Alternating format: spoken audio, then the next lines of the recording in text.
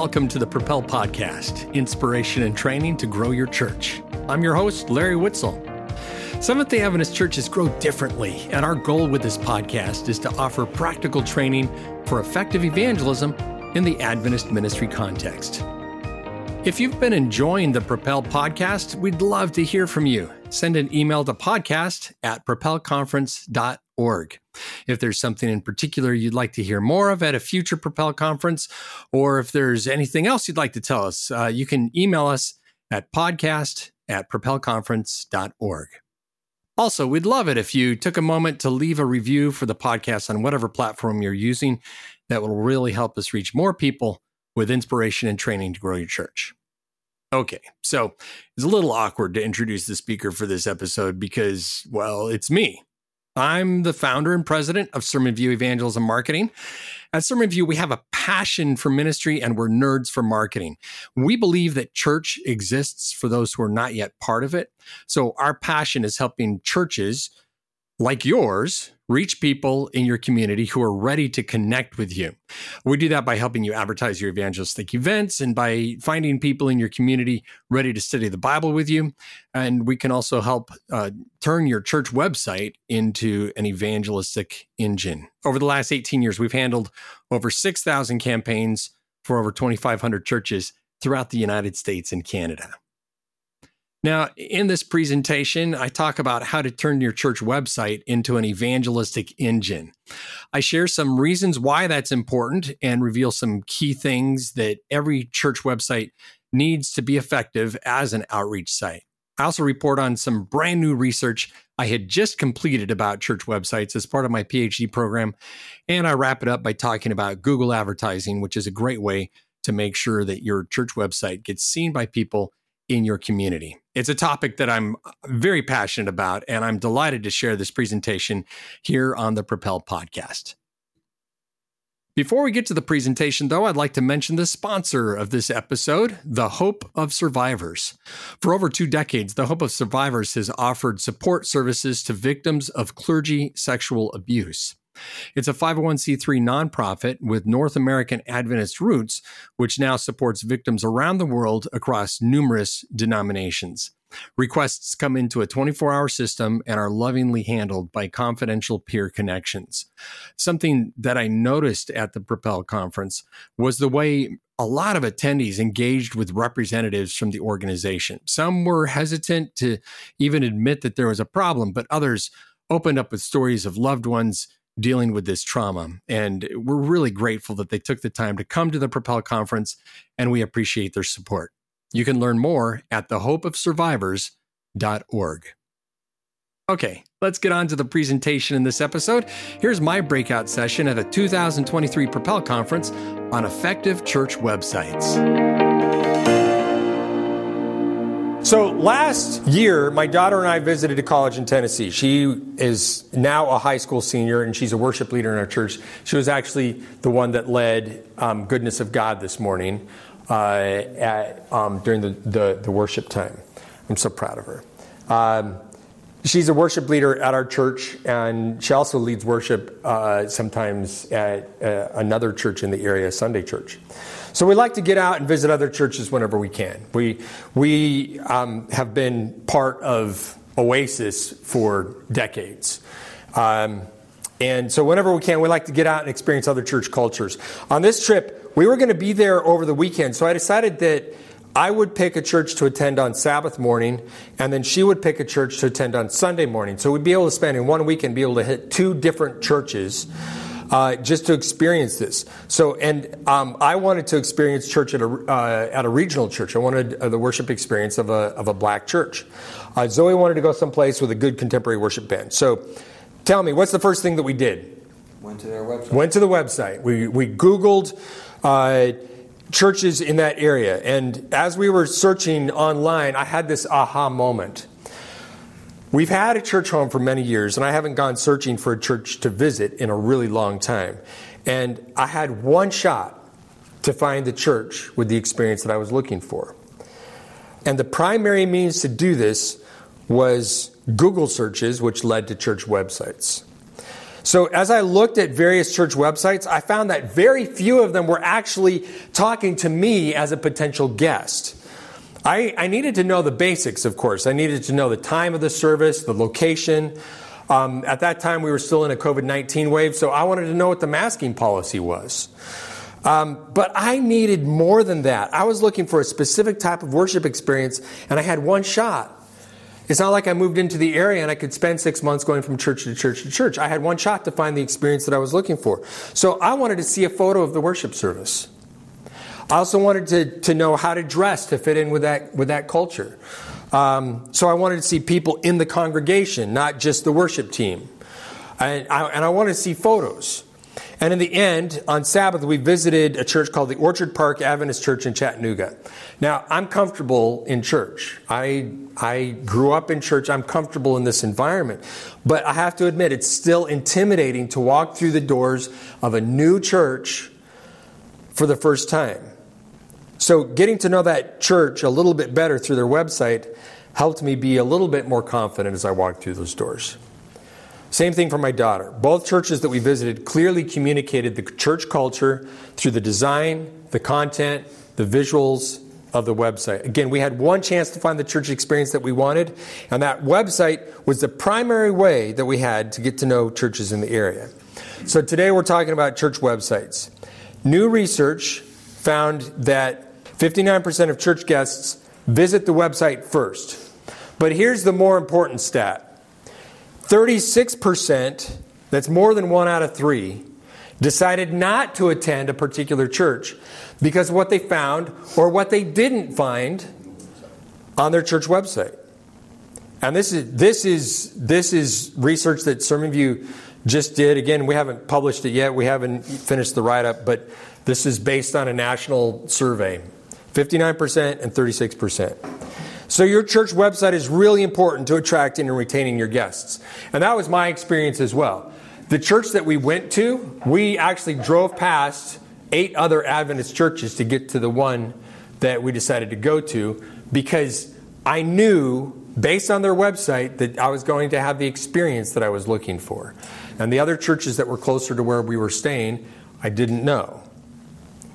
So before I get into the tactics of what an effective church website looks like, I want to talk about strategy for a moment. I want to talk about really the what. So to understand what needs to go into an effective outreach website, I want to explore the psychology of church guests. God created humans with the innate need for connection.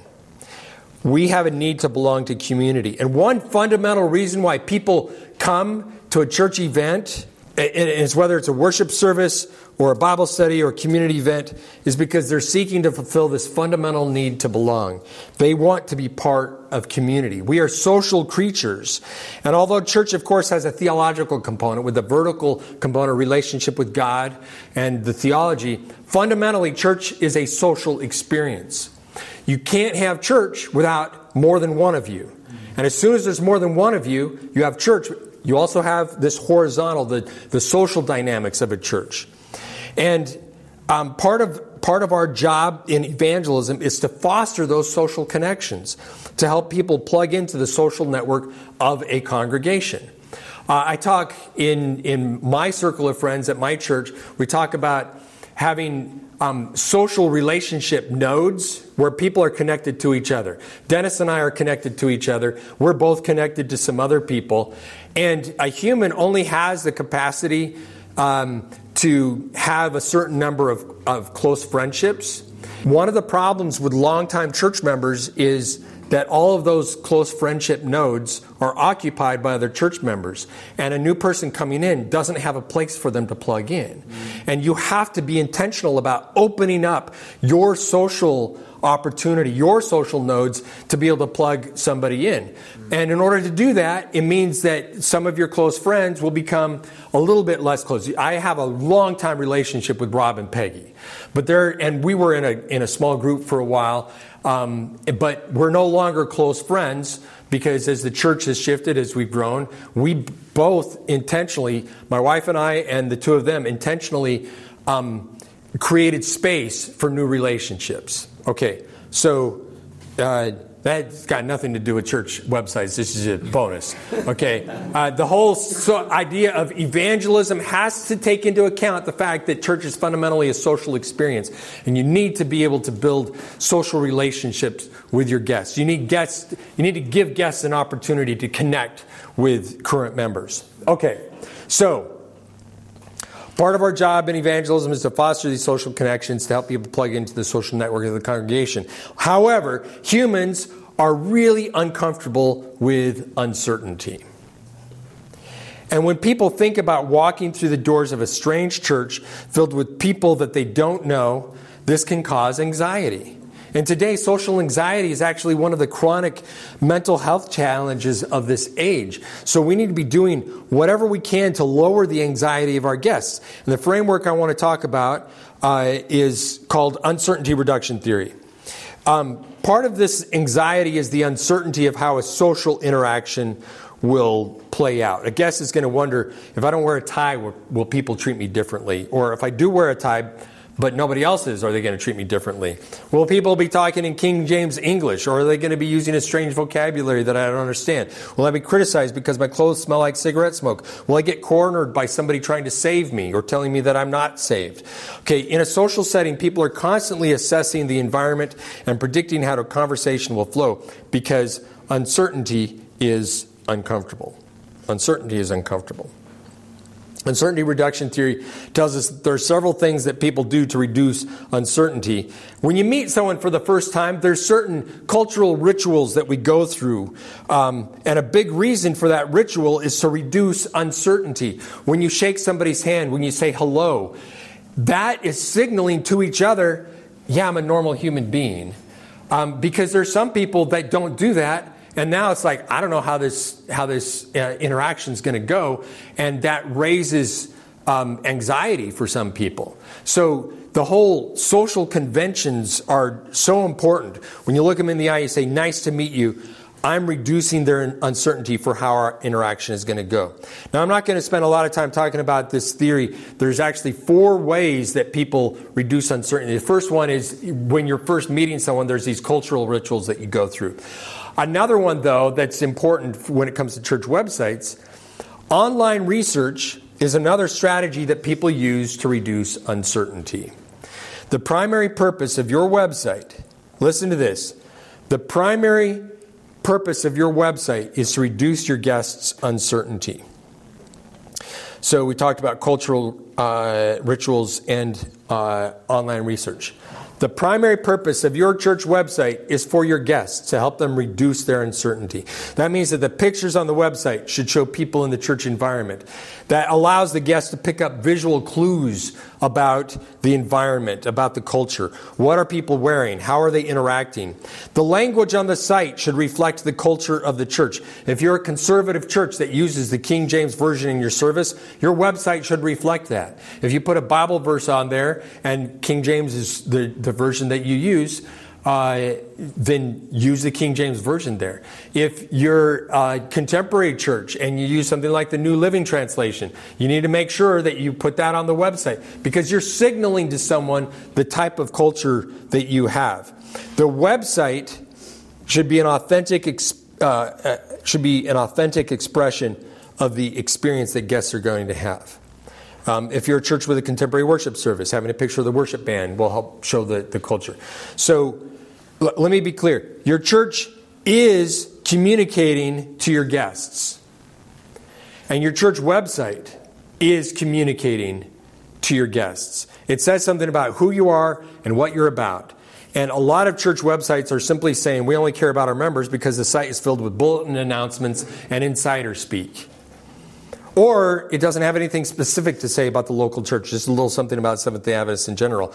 Or it's a website from 20 years ago. Yeah. What does your website communicate to guests who visit that website? Does it make them feel valued? Does it do anything to reduce their uncertainty? Reducing the uncertainty of your guests is the primary, the primary purpose of your church website. They should get a feel from your website of what they can expect to experience when they walk through the doors of your church. Okay, enough theory. Let's talk about what goes into an effective church website. Whenever you're creating a communication piece, you want to think about who the audience is. Neil Gordon wrote this: effective communication preferences the recipient over the sender. Effective communication preferences the recipient over the sender. So you need to think about who is your recipient for your church website and what is it that they need. Okay, so there are three primary audiences for your church website. Three audiences that you need to consider. All three groups have unique needs. They share some needs, but these are three different groups. All right?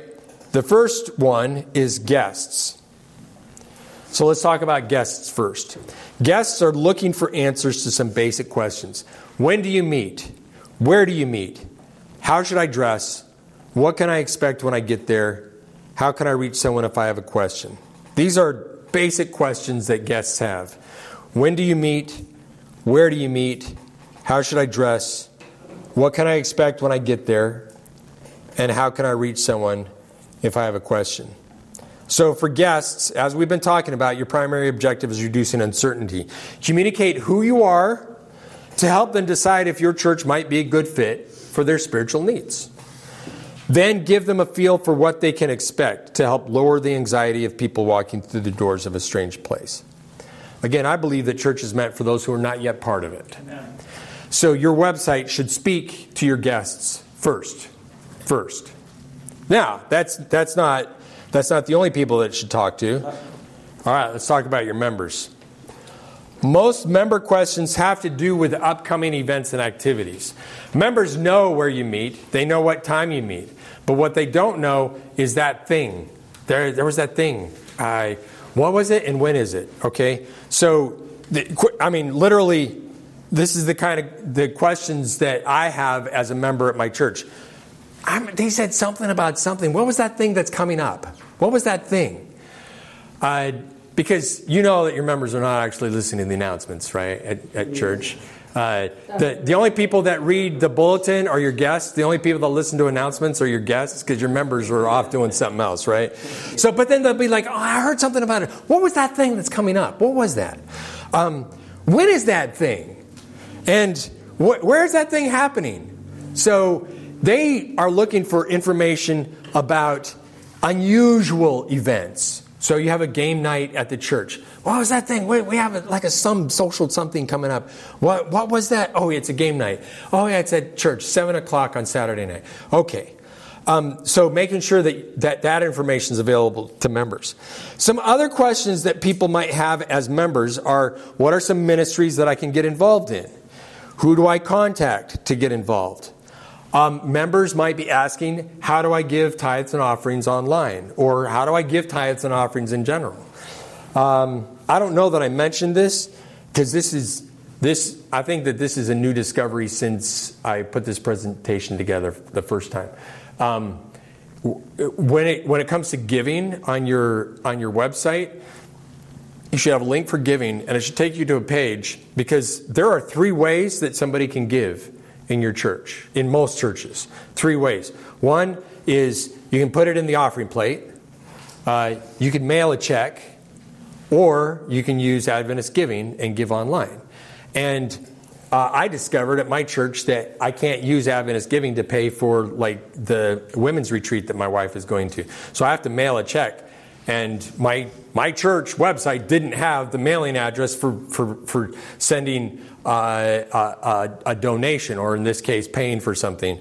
And why didn't I just put it in the offering plate or give it to the treasurer? Because on Sabbath morning, we're thinking about everything. Literally, we went 4 weeks in a row. It's like, oh, forgot the check again. Oh, forget. Let's just mail the thing. Oh, wait, I don't even know what the address is, and it's not on the website. So you want to talk about, if someone wants to give you money, you want to tell them how they can do it in whatever ways that's convenient for them. Okay, and then also, can I submit prayer requests or praises online?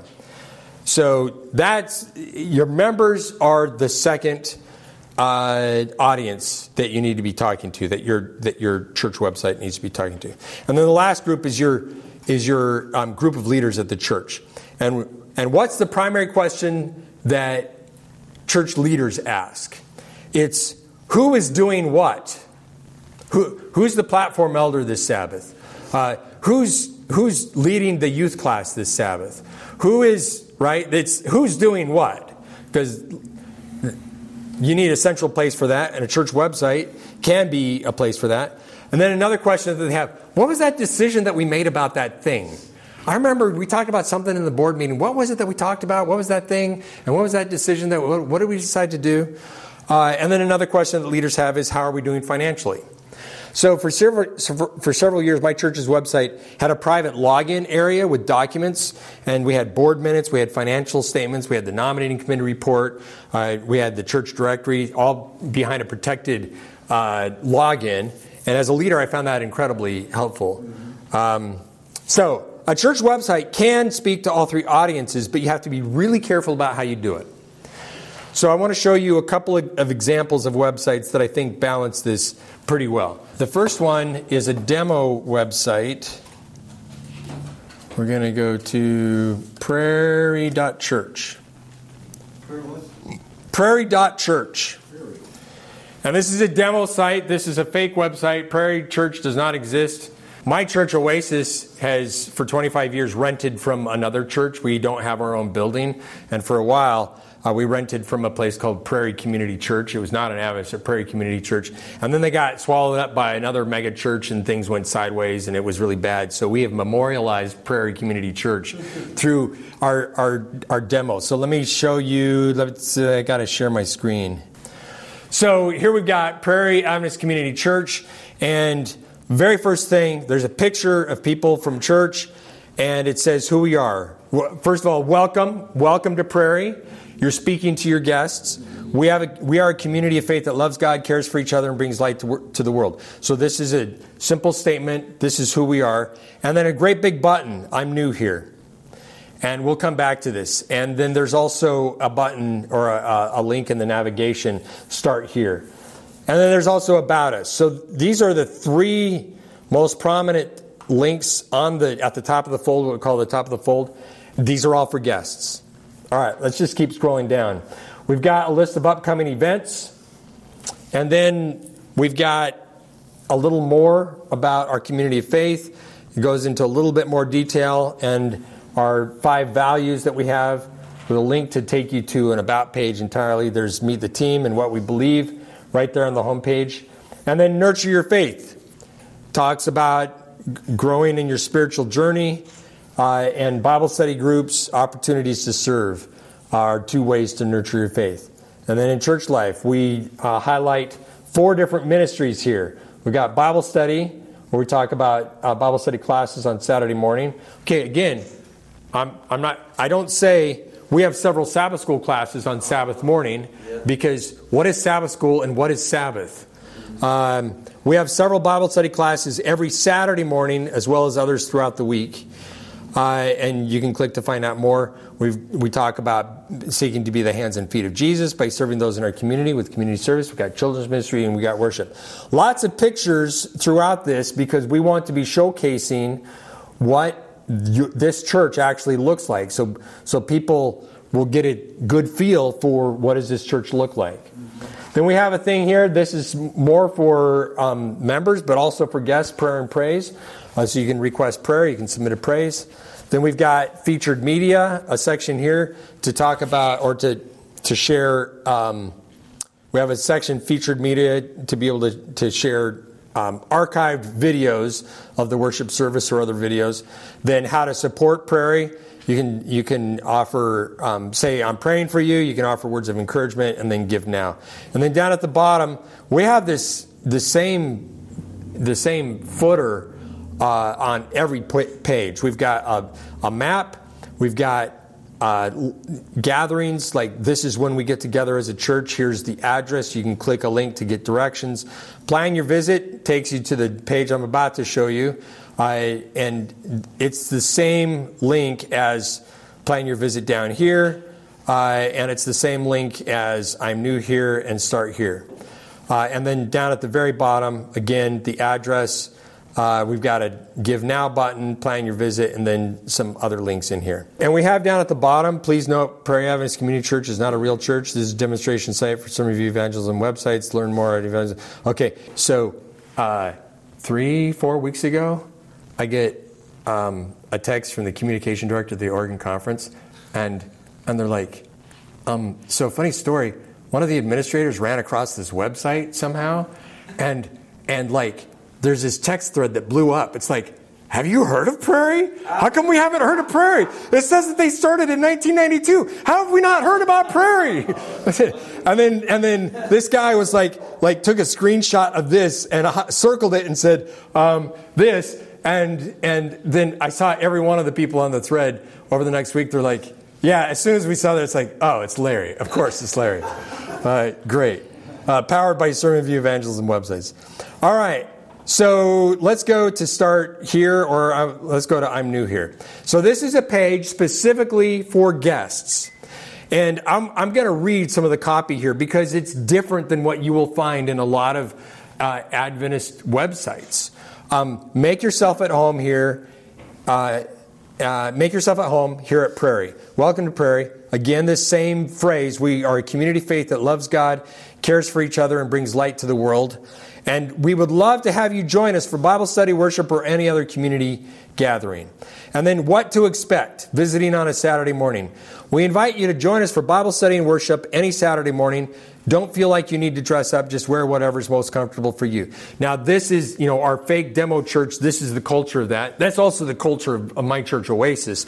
But if that's not the case, you could say, we'd love for you to join us for Bible study and worship on any Saturday morning. We believe that that coming to worship, you want to bring your best. And so we wear nicer clothes on Saturday morning when we come to church. So you want to be authentic to who you are. You want to speak to who you are.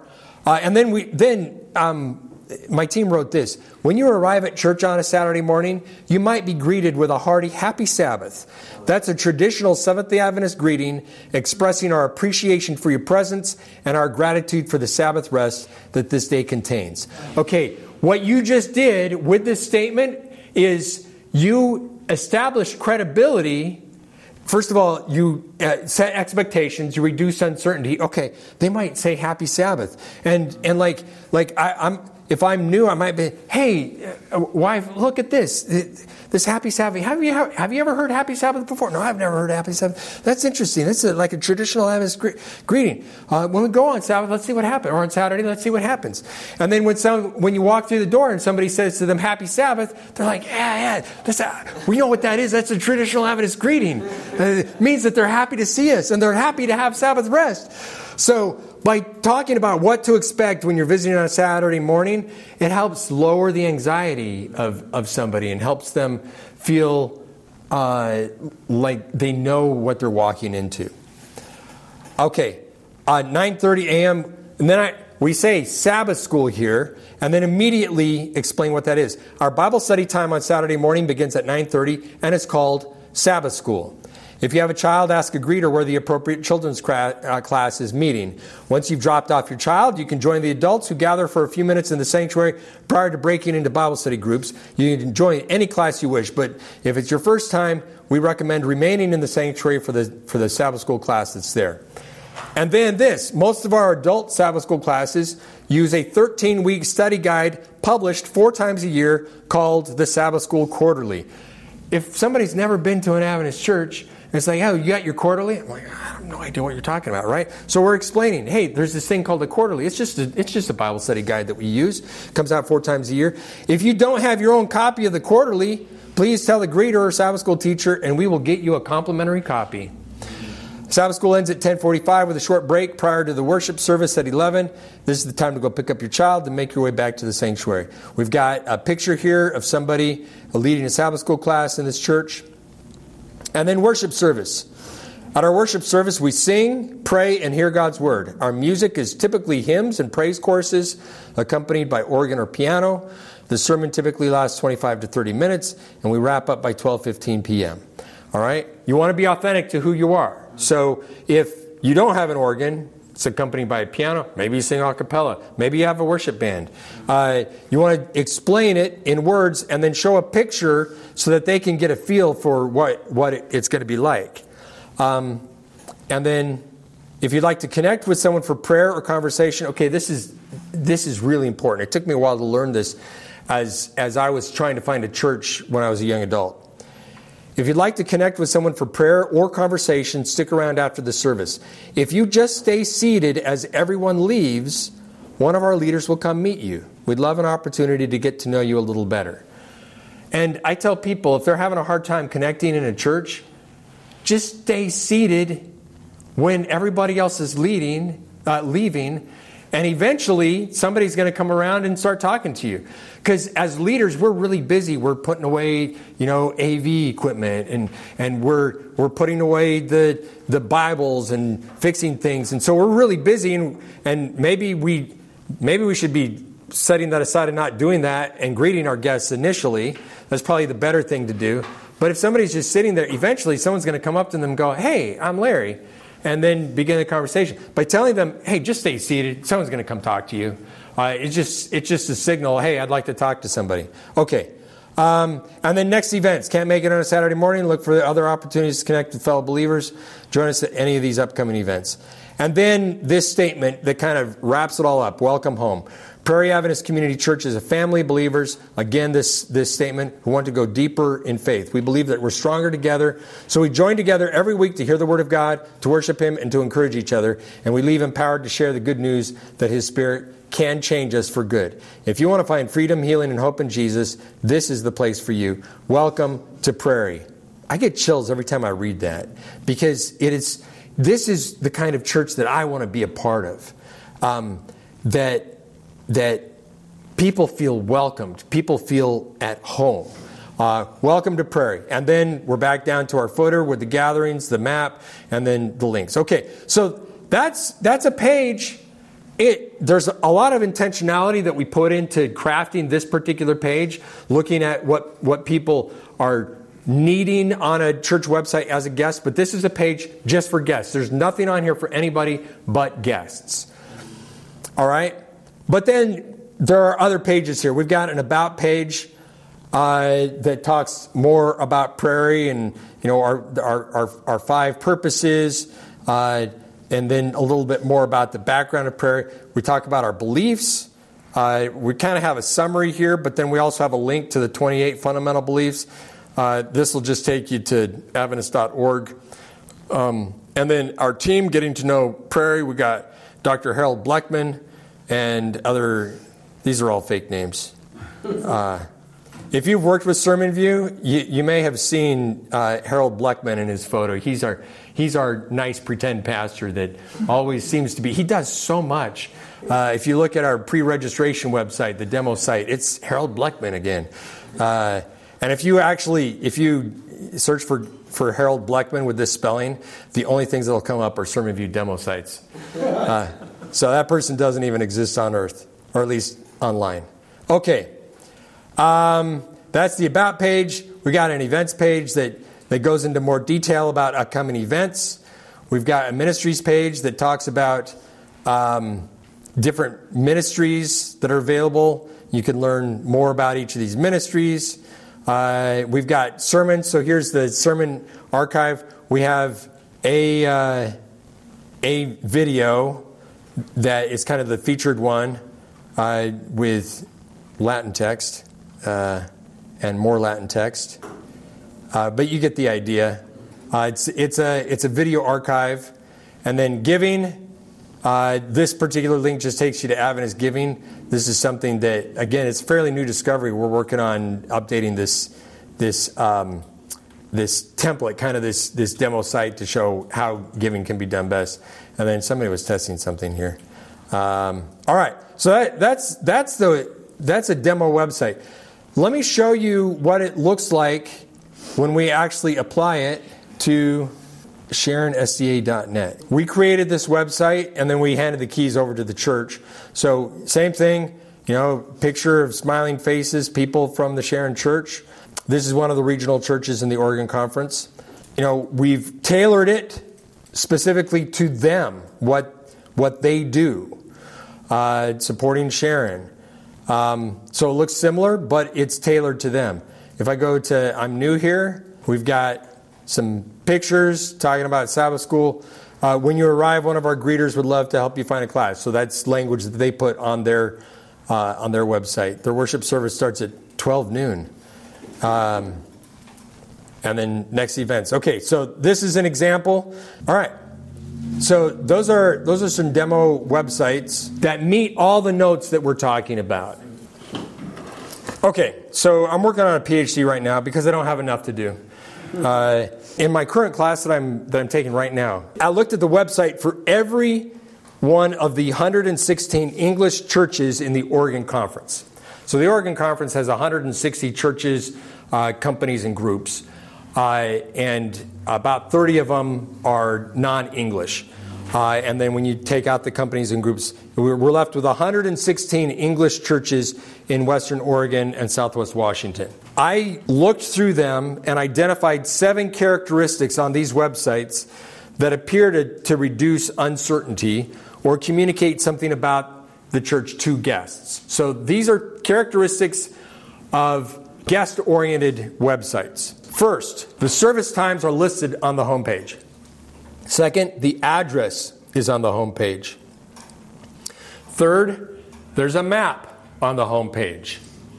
And it was interesting to me as I was going through these websites, there were some websites that had this information, but I had to look for it. And I'm like, if I'm intentionally seeking this out and I'm having to, and sometimes it's like it was not obvious which page this was going to be on. It's like, no, to make it easier for your guests, these 3 things all need to be on the homepage, someplace prominent on the homepage. The fourth one is mobile-friendly design. So if you load it up on a mobile device, you can see the information easily. And I was surprised at how many of these websites were not mobile-friendly, using what we call responsive design.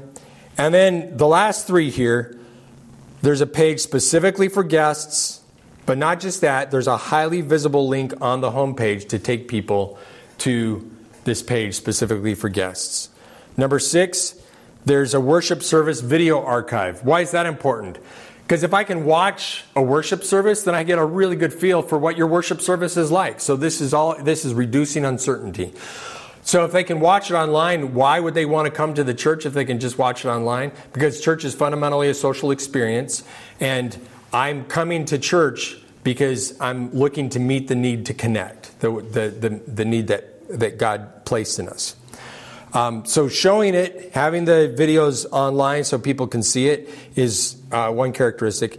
And then the last one is that it's a personalized website. So every church in North America has a website through Adventist Church Connect. About half of those are just default websites that the division has put up for you. And it pulls information from eAdventist. So it's got your address, it's got your worship service times, it's got the name of the pastor sometimes, and that's it. And that's good, but it really doesn't hit all the notes of uncertainty reduction. And so it needs to be a personalized website. Okay, and then I looked at the total number of baptisms and professions of faith for each of these 116 churches over the last 5 years.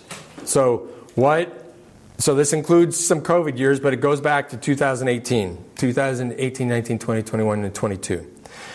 And I found that 3 of these characteristics had a high correlation with more baptisms and professions of faith. And it's these last 3. There's a page specifically for guests with a highly visible link on the homepage. There's a worship service video archive, and there's a personalized website, not the default ACC website. So these are the 3 characteristics. And here's the thing. Churches that had websites that had 2 or 3 of these characteristics grew 45% faster than churches with 0 or 1 of these characteristics. So this takes into account how many baptisms and professions of faith, and actually takes into account how large the church was to begin with. And churches that had websites with 2 or 3 of these characteristics grew 45% faster than churches with 0 or 1. And if you look at the raw accession numbers, so accessions being baptisms and professions of faith, if you look at raw accession numbers, churches with websites with all 3 of these characteristics had 6 times the number of baptisms and professions of faith than those websites that had none of these 3 characteristics. Now, Does that mean that this is silver bullet? Hey, just go do these 3 things. You're going to get 6 times as many baptisms as you used to have? No. But what it means is that there's something about the culture of this congregation that is focused on reaching those who are not yet part of this church, and that mentality, that culture, that perspective has bled over into the church website because your church website is so important. So churches that are thinking this way, it impacted their website, and the statistics show 6 times as many baptisms for churches that had all 3 of these characteristics. Okay. Next, I want to talk about roles in building a website. And I just want to talk briefly about what's required to actually create a website. And this is true for any website at all, not just church websites, but it's also true for church websites. There are 4 different roles that each must contribute to constructing an effective website. I mentioned to some of you, the first website that I built was 29 years ago for La Sierra University.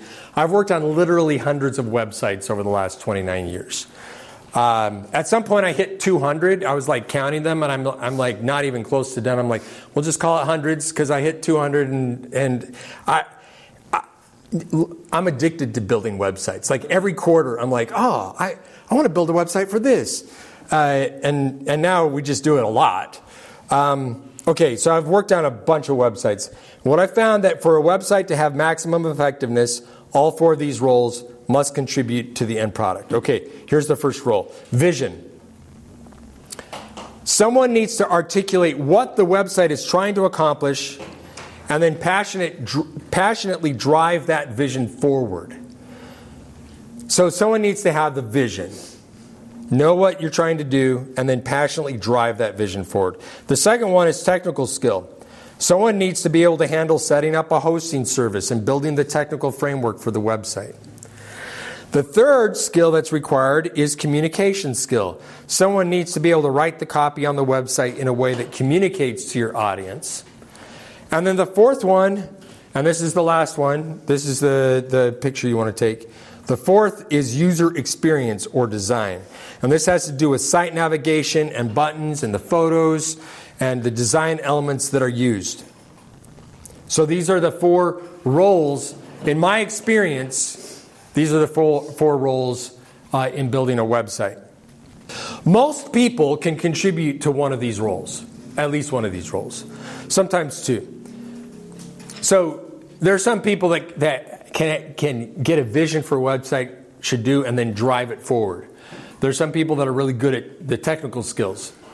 There's some people that are good at the communication skill. Some people are good at user experience. And it's interesting, back in the old days, 20 years ago, a lot of the church websites were built by someone with technical skill, but they didn't have a vision for the purpose, and they didn't have communication skills, and they didn't understand user experience. So it was like this really geeky website. There are some people that are really good at user experience, but they can't write copy to save their life. So it's this beautiful website that's got lovely navigation, but it doesn't really say anything. So most people can contribute to 1, sometimes 2 roles. There are a few really gifted people in the world that are capable of filling all 4 roles. However, each of these roles uses a different part of the brain. And transitioning between each role has a really high switching cost. And because of this, one person cannot fill all 4 of these roles concurrently. All right? And it's just not possible. I've tried. All right? The only way it works to do it is to spread it out over literally several weeks, where you're working on one role at a time, giving recovery space before working on a different role.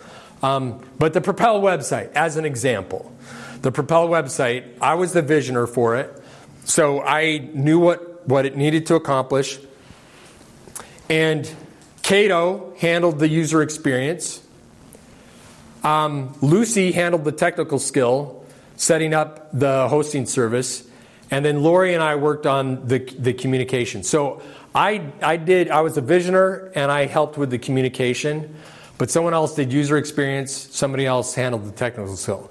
So, I mean, that's how we do things at SermonView. We have the staff to be able to handle all 4 of these roles concurrently.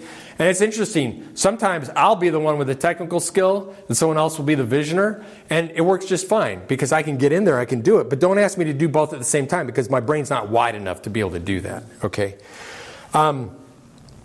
So the best websites are created by a team whose members fill just one of these roles each, and that's how we do it here at SermonView when we work on websites. Why is this important? You'll see in a little bit why I wanted to share this. Okay, next I want to talk about Google Ads. So let's just say you've got a relevant, up-to-date website that speaks to guests. That's nice. But how do you find potential visitors to actually find your website? How do you do that? Google. Okay? And there are 2 ways that your website can appear in Google results. One is called an organic listing or search engine optimization in order to appear in organic listings. And the other one is paid advertising. Well, there's 3. There's also map listings as well, although that's also considered organic listings. So there's these 3, organic listings, map listings, and then paid advertising. SEM is search engine marketing. All right, so I want to talk about organic listings first. Google builds its database of web pages by going out onto the internet and looking at every page that it can find. Once a page is in its database, it checks back every few months, sometimes every few weeks, sometimes every few days, sometimes every few hours, depending. Like a news website, it's checking like multiple times a day. But for most websites, it checks back every few months to look for any changes. For a typical church website, it updates every few months. It looks at the content of each page and it puts it into a database. And then it uses a proprietary algorithm, which Google's constantly changing. It decides which websites to display for any given search, and it decides what order to display them in. It considers your location. It considers other websites that you visited. It considers your recent searches to try to ascertain what you're actually looking for. And then it gives you a list of websites that it thinks are going to be most relevant to you. It's really amazing technology because it happens really, really fast. Now, there are things that a website owner can do to make your website more friendly on search engines. And this is called search engine optimization, or SEO. How many of you have heard of SEO? Okay, all right. And there are companies that you can hire to help you optimize your website using keywords. They use meta tags. They use a bunch of different tricks. But it can take years for SEO work to make a difference. And even then, it's fragile because Google's constantly changing their algorithm. We had websites a few years ago that had a number 1 or number 2 rank on a specific keyword search. Suddenly dropped down to page 3 or page 4 because their algorithm changed.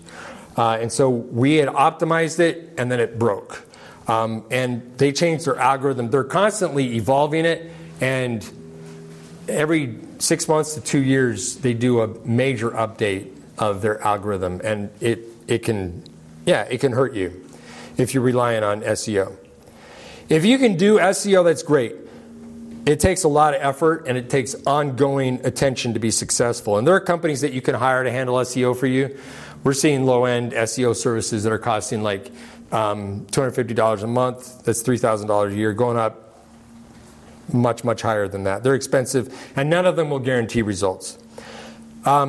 So when we build a website, we think about SEO, and we make sure that the content is SEO friendly, that it's search engine friendly, but we don't do active, ongoing search engine optimization ourselves, and we don't recommend that churches put effort into it. The payoff just isn't worth it for a church website. You want to think about it, but you don't want to be putting all your eggs in that basket.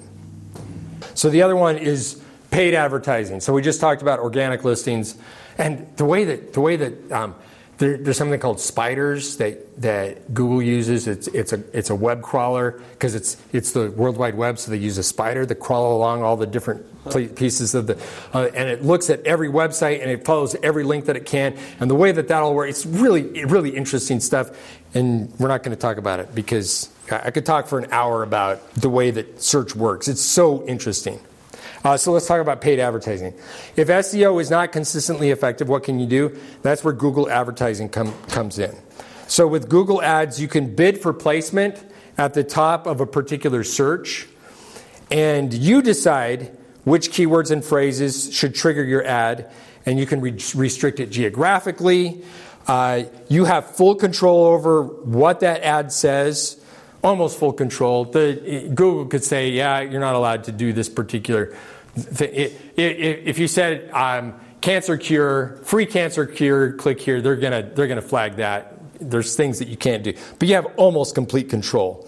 And because your searches related to your church are fairly specific and they're infrequent, this can be a really cost-effective way to get seen. So here are some keywords that you should consider when you advertise. You want to use your church name. So if we were doing Adventist Community Church here, I would do Adventist Community Church of Vancouver. I would do Vancouver Adventist Church. I do Vancouver Adventist Community Church. All the different iterations of that. And I would bid on those. And nobody else is going to be bidding on them unless you said, actually, Vancouver Adventist Church. There may be other churches in Vancouver. There's like 4 other churches in Vancouver area. They might be bidding on them as well.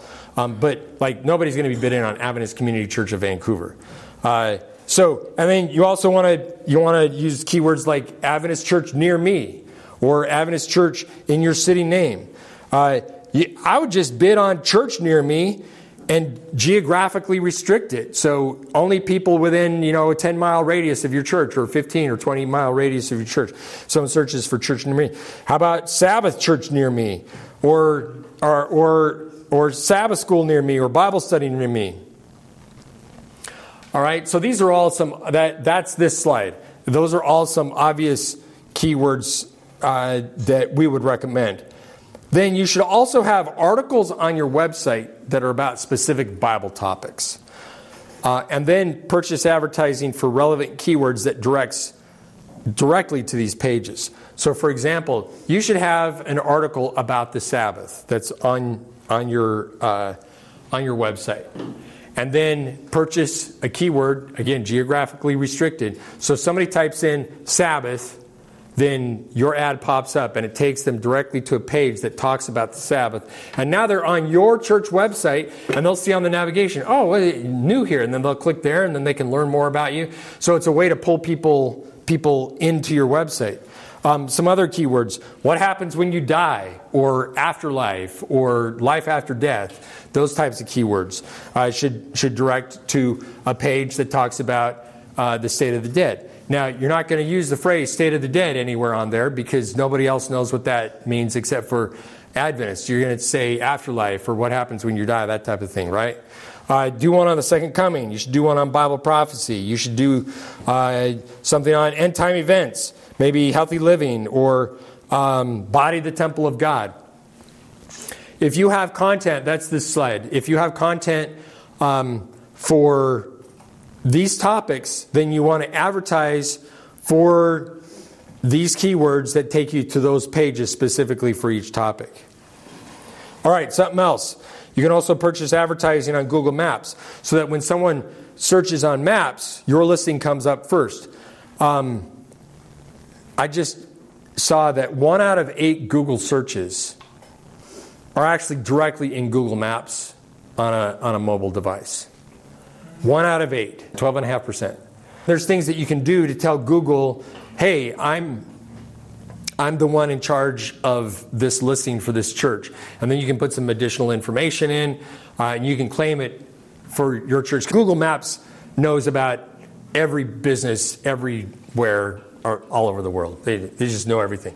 But you can do things to tailor what the messaging is on that listing. So if I were in Vancouver and I searched on Google Maps for Adventist Church, then it'll show the dot on the map for this location. And if I click on it, I can control what displays, to a certain extent, I can control what actually displays there.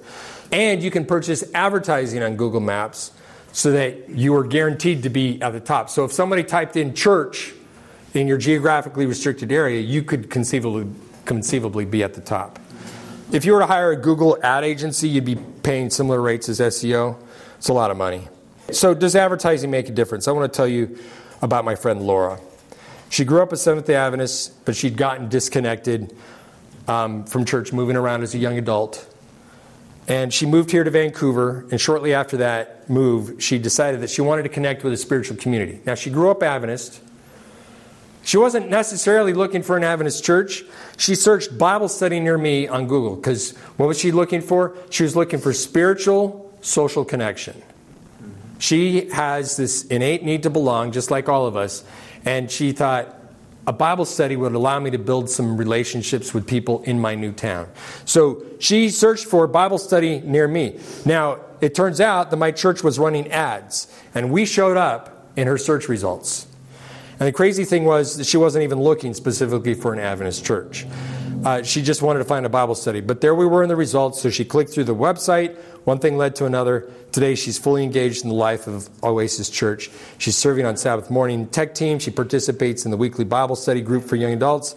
I just saw her last Sabbath. She was talking after church, talking with a circle of young adults. She's one of the young adult leaders in our church. So does the church website make a difference? Yes. Yeah. Does advertising that website make a difference? Yeah. Laura literally found her church on Google. And today she's actively involved in my church. Last month, over 100,000 people searched on Google for the phrase, churches near me. Over 50% of church attendees say that a church's website is important in picking that church for a visit. Remember, 36% said that they've decided not to go to a church because of what they found or what they didn't find on a church website. So your website is the online welcome mat for the community, and it needs to speak to your guests. One of the things that we did at the Propel Conference was the practice of reflection. Stop for a moment and think about how what you just heard could be applied to your ministry. At the Propel Conference, we even offered some reflection questions for you to consider. What was the big idea for you? How will you apply this in your own ministry context? And when this episode finishes in a bit, I encourage you to pause for 5 or 10 minutes and just let your mind wander. This reflection time can be really powerful. Okay, that's it for this episode. We'd love to hear from you. Email us at podcast@propelconference.org. Special thanks to the Hope of Survivors for sponsoring this episode. This has been the Propel Podcast, inspiration and training to grow your church. The Propel Podcast is sponsored by the North Pacific Union Conference of Seventh-day Adventists. The event recording services were provided by Adventist Learning Community. The podcast is produced by the crew at Sermon View Evangelism Marketing. I'm Larry Witzel, wishing you God's richest blessing in your evangelistic journey. Please join us again next time for another episode of the Propel Podcast.